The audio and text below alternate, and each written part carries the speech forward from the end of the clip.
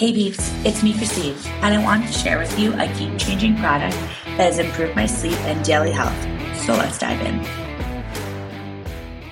You all know through my journey, I have struggled with sleep, being afraid of it, not getting quality sleep, and not being able to regulate my temperature throughout the night. I definitely learned the hard way, but sleep matters big time. It's when your muscles repair, your brain detoxes, and your body can work on cellular renewal. We just can't afford to miss out on an adequate amount of high-quality sleep, which is kind of hard when you have a rare disease. There's not much that I control in this rare life, but one of the easiest and most effective ways to get better sleep every single night is through temperature regulation. Studies actually prove cooler temperatures lead to a deeper, more restful sleep, and that insomniacs actually lack this natural drop in core body temperature, which is what keeps them up at night. Personally, I run hot. This means that even if my room is super cold, I wake up in a pool of sweat, uncomfortable, changing my clothes several times throughout the night. It's frustrating for obvious reasons, and this is why I was so relieved to discover this transformative products from Chili. The Cube from Chili Sleep is a system that fits right over the top of your mattress and uses water to control the temperature of your bed, which helps lower your internal temperature and triggers deeper, relaxing sleep. Since water has 30 times more thermal conductivity than air, these systems are a lot more effective than just cranking up the AC. I mean, I keep my house at 65, so it has to be true. Ever since I started using the Cube system, I've noticed I fall asleep a lot faster, sleep deeper, and wake up feeling fully rested. Now, my wife is not a polar bear like me and likes to sleep a little bit warmer. So I love that we can each have our own temperatures on either side of the bed. Chili products can range between 55 and 115 degrees. Right now, Chili is offering my audience a really great deal. When you go to chilisleep.com/findyourrare20, you get 20% off the Cube All Sleep Systems with Find Your Rare 20. Sleep is something we could all use more of, and we can all take small steps towards getting better sleep to improve our life in big ways. I hope you'll check out the Chili Sleep System and see why I love their product so much. Hey peeps, welcome to another weekly episode of Because We Are Strong. This week we are talking with Leah, who was only 15 years old when she started down this rare journey. In her sophomore year, she was diagnosed with GLA, which changed her and her family's lives forever. Now at just 20 years old, Leah has found a passion for advocacy. I am always in awe of the young advocates in this rare space, and I'm so confident in the work they will do in helping to bring the invisible visible. I'm your host, Christine, so let's dive in. This is the Because We're Strong podcast, where we sit down every week to get your stories and insight on how to navigate this rare life. You can expect everything real and raw in the hopes that your story, along with ours, helps another person who is dealing with a similar rare struggle. So grab your favorite drink, a comfy blanket, and buckle in, because rare disease isn't for the faint of heart. Leah, thank you so much for being here with us today, all the way from across the pond, studying abroad. That's so cool. Thank you so much for having me. I'm so glad we were able to finally make this happen. Yes. And that's the thing about rare diseases, right? Like you kind of never know what you're going to get when the day starts. So I always appreciate all the flexibility that our guests give us. So Leah, can you tell us a little bit about, where your rare journey starts? 15 is so young. Yes, it was very young. And actually, I started having symptoms when I was 9 with lower back pain. And we just had no idea that this is what it was. Yeah. My brother, jokingly would call me an old grandma, going to the chiropractor at the age of 9. Now he obviously doesn't call me that, but yeah, it was definitely weird. At 15, I got back from summer camp and I wasn't feeling good. At camp, I got bronchitis and then pneumonia very quickly, one after another. And since getting back, it just something wasn't right. My stomach wasn't feeling right. I was super nauseous, very sick at the beginning of the school year. And I wouldn't even go to my youth group events, and I was super involved in that. And I remember I was sitting in my closet, and I literally like tried to pack for a weekend trip with my youth group, and I said to my parents, I'm like, I can't go. Like, I just can't go. And my parents are like, well, if you're not going, we're going to take you to every doctor. They're going to poke and prod you until they figure out what's wrong with you. I'm like, okay. And that's when they realize like something's actually wrong with me. Like, I don't feel good. Wow. So I'm so sorry to interrupt you. So basically, not in a bad way, but your parents were like kind of saying, like, you know, almost like, is it that bad? Like, because they're going to go to the doctors and we're going to try to figure this out. And you're like, yes, it's that bad. Yeah. Yeah, because also like at the time too, like I hated needles, I hated shots, I hated all that stuff. And now like I'm like, don't even count, just stick me, like, like 5 years later, I don't even care. Oh my But gosh. Yes. yeah. You know the little prick you used to get? Like, The little thumb pricks. yes. So I was Yeah, so scared. yeah. Like 3 nurses used to have to carry me down. And now I give like 14 vials of blood and I'm like, don't even flinch. Yeah, no, exactly. Like my brother like hates blood so much. He like wants to pass out anytime he gives blood, and I'm like, I don't care. Just take it. Just do what you have to do. What was it like to like try to find the answers at 15? I mean, and be in high school? It was crazy because I didn't really tell anyone what was going on.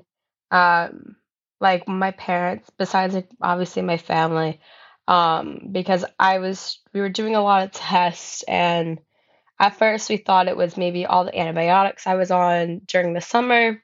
And then we dealt with all of this with a friend who was a GI, because like it was stomach issues that I was dealing with, like nausea and stomach pain.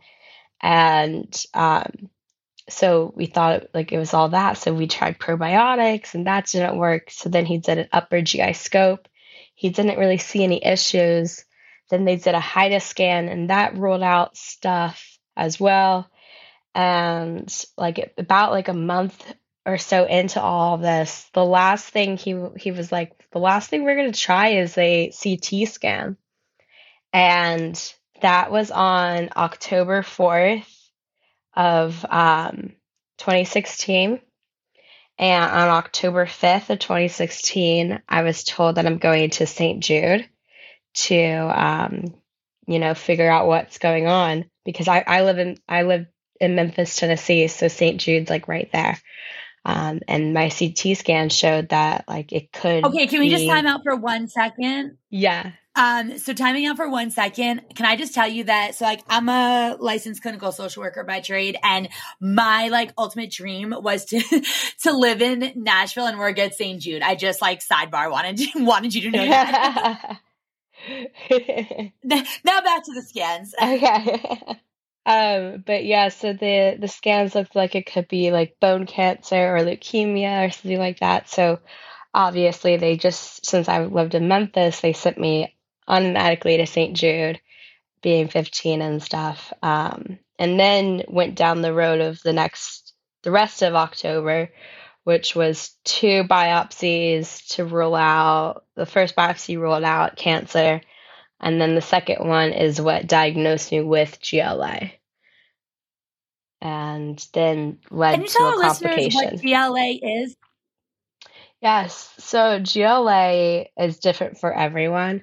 For me personally, it's when, so basically in general, it's when your lymphatic system attacks your body. For me, it attacks my bones and just my spleen. I'm very grateful that it's just my spleen.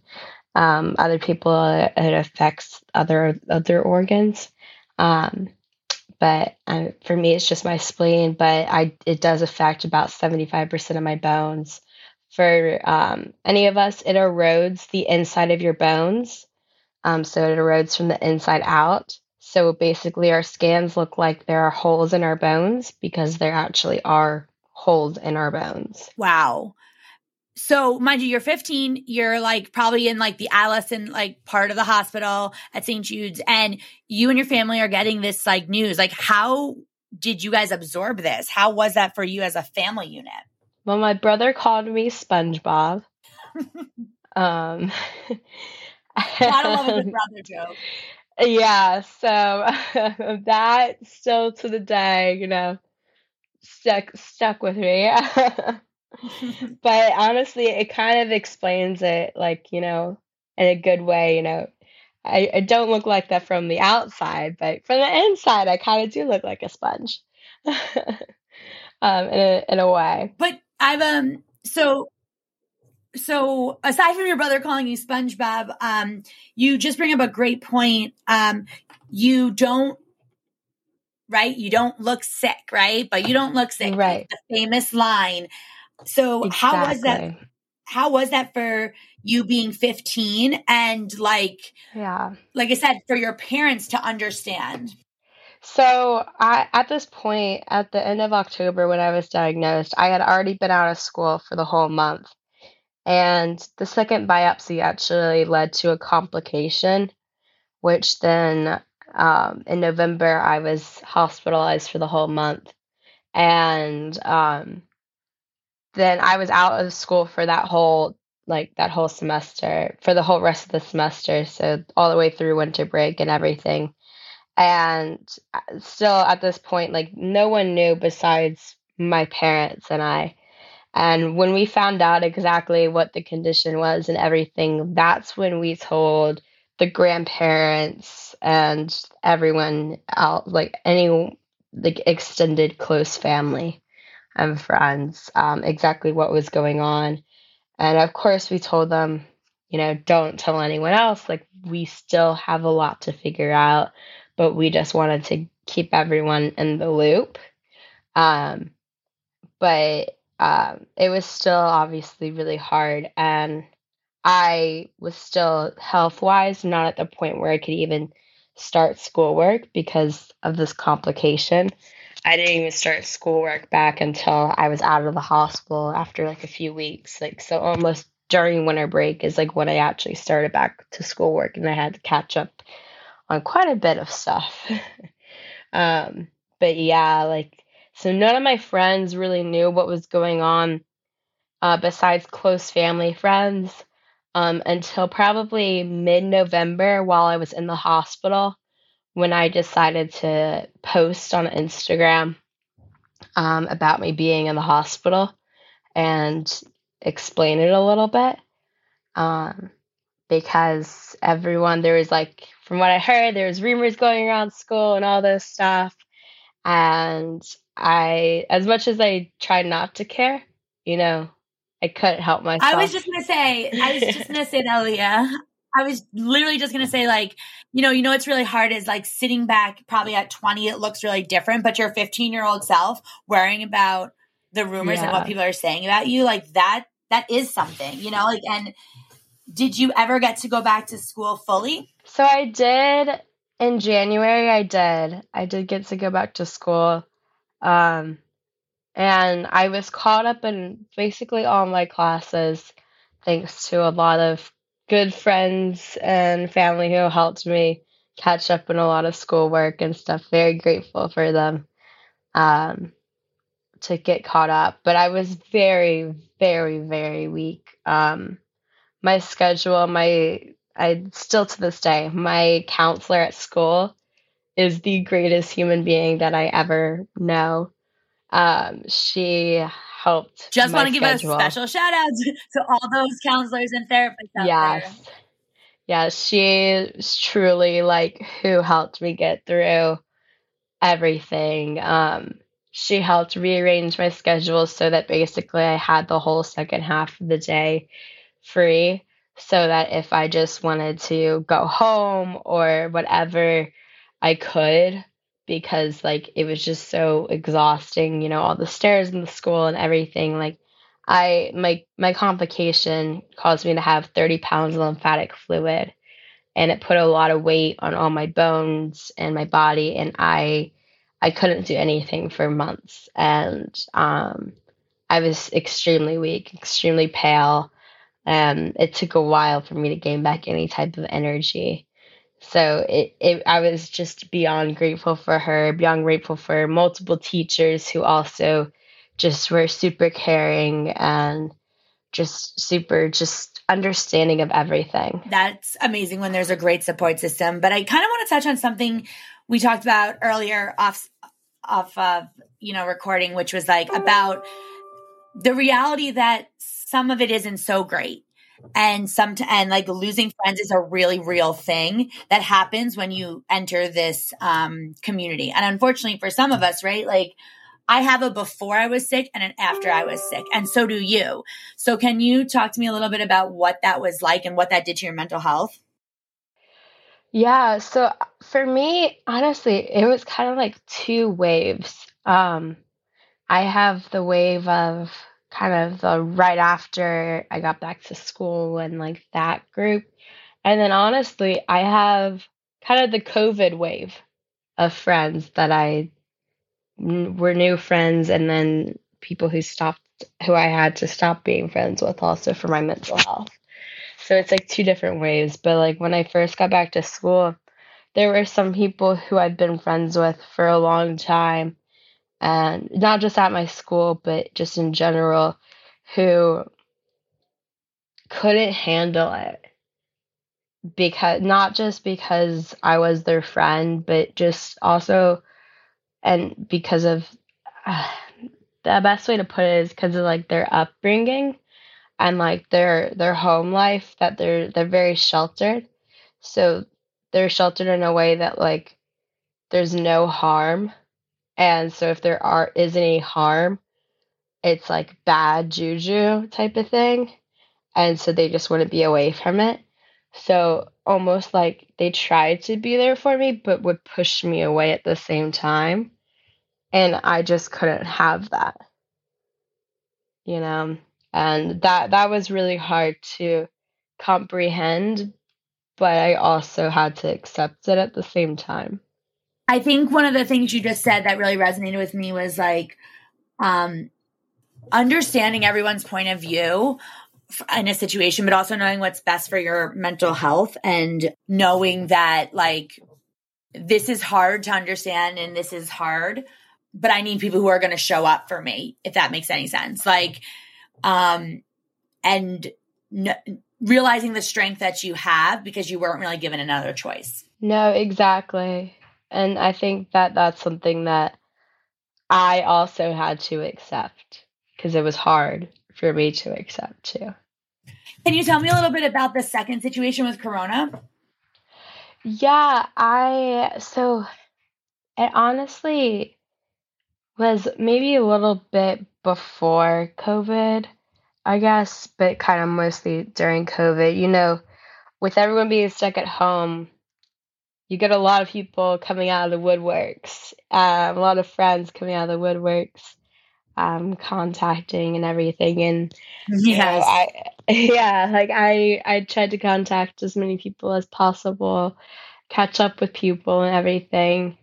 I'm also someone I try to give people second chances and give people the benefit of the doubt because I previously said, I try to see things from everyone's perspective before I make a full judgment.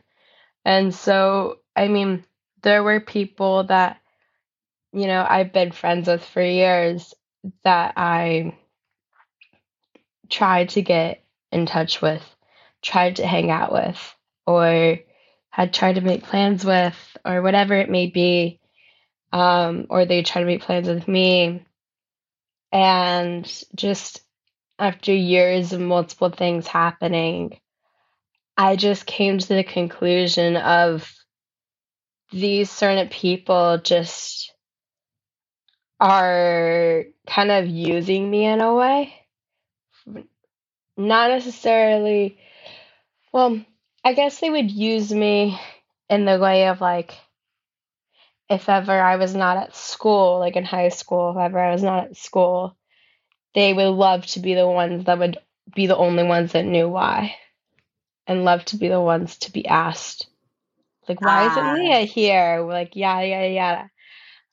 It's like the tea, right? Like they like to be in the know so that they can spread the word. Exactly. but not just about me. They would use me to be in the know about other people that I'm close to. And that's not who I try to be. And I try to only share information about other people if it's a necessity. I don't, only if like they want me to share that information about themselves. I don't try to gossip about other people unless it's needed. Unless like they absolutely want me to. You bring up a really good point in my opinion, because you brought up this idea of gossiping, and it's very controversial whether or not you share your story on social media or you don't. People are like, "Oh, you're seeking for attention, blah blah blah." Then there's the people who love it and advocate it for it. And I personally believe that it's about your journey and what feels best for your journey. And I love every single person who has stood up and shared their story because it's somebody else's survival guide. But I also respect people who decided to just not share their story. I think one of the biggest things is just ensuring that, we're doing things from a place of, kindness and understanding, and not judging, somebody's journey, or not judging how somebody has chosen to put themselves back together after something so like life-altering happens. No, I think that you make such a great point. Like recently I've been a lot more vulnerable about sharing my story. I actually recently, a few weeks ago, shared a very vulnerable video of me. And I just said how I feel truly at peace for like the first time in like 5 years. That I can remember. And I shared that because I want people to know that, just because it's been 5 years doesn't mean that I haven't struggled so much these past 5 years. So much. And it's taken a lot for me to get here. So one of the things you just said is like about peace, and I couldn't agree more with you, Leah, because here's the thing. One, grief isn't linear, and so things come up and struggles happen. Rare disease punches us in the face when we least expect it. But being at peace also doesn't mean that like it's over, right? Like chronic means forever, but being at peace with yourself and who you've become because of it is a great place to be. Exactly. And, you're 20 years old, and, there's going to be ups and downs, but I think, and that's the hard thing to understand, right? Is that, well, one, even if I'm not talking about it, it's happening to me, right? And when I am talking about it, it's either because I want to talk about it, I want to bring awareness to it, or, there's like, for me, my mission now is I never wanted anyone to Google and not find anything like I didn't find anything. And so like, that's why I continue to share my story. And, you have done such a great job with like, starting a page and really getting into this advocacy. And, I want to actually know a little bit about how the college process went, but I also know that you're studying abroad and you want a career in hospital administration. So, I mean, you're really taking your story and giving it purpose for yourself. So with that being said, I what was it like applying for college, like getting yourself to this point? So it's actually really funny that you asked this because there were a lot of people who felt like they could ask me this question because they felt like that they knew my family when they didn't. After I got into college and stuff, they would come up to me and ask me like, "Oh my gosh, like you must be doing so well that you're going away for college." And I'd look at them and be like, I never thought about staying here for college. That was never in my mind. Wow. So yeah, like So two things. yeah, it was never in my thought process to like stay in Memphis for college. So I really love this because there's two things I want to bring up on this point is that this idea that like, one, you're not an inspiration for going to college, right? Like it was never even in your thought process that you wouldn't be going away to college. Like this was, and I think that's like such an incredible like thing that you're like, it's not even in my thought process, because a lot of times I think in the disabled community, the rare disease community, invisible, like it's like, oh, you know, you did this, you're such an inspiration. It's like, I went grocery shopping. I'm not an inspiration, you know? And so, there's that piece of it. And I totally resonate with that. But for your parents, it was probably pretty scary to let you go.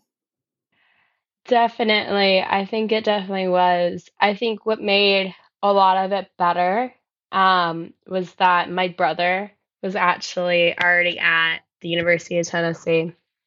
And so, like, my freshman year, he was a senior. And then he actually wound up doing a fifth year. So he was also there during my sophomore year of college as well. And then this is my junior year, and he just graduated, and I'm studying abroad. So the fact that I've made it this far and I'm able to be abroad, and my condition's stable enough for me to be abroad, and my doctors are okay with me being here, just shows a lot of how far we've come. And during the past 2 years, if I ever needed anything, my brother was right there with me, just one call away, and I had friends there. And now, like, I have the same thing here. Like, I have friends here if I need anything. Obviously, the healthcare system is different here, and stuff, but Yes. you know, things to adjust to. But you know, we can adjust and we can figure things out here and stuff. What is your message you're trying to get out with your page and your advocacy?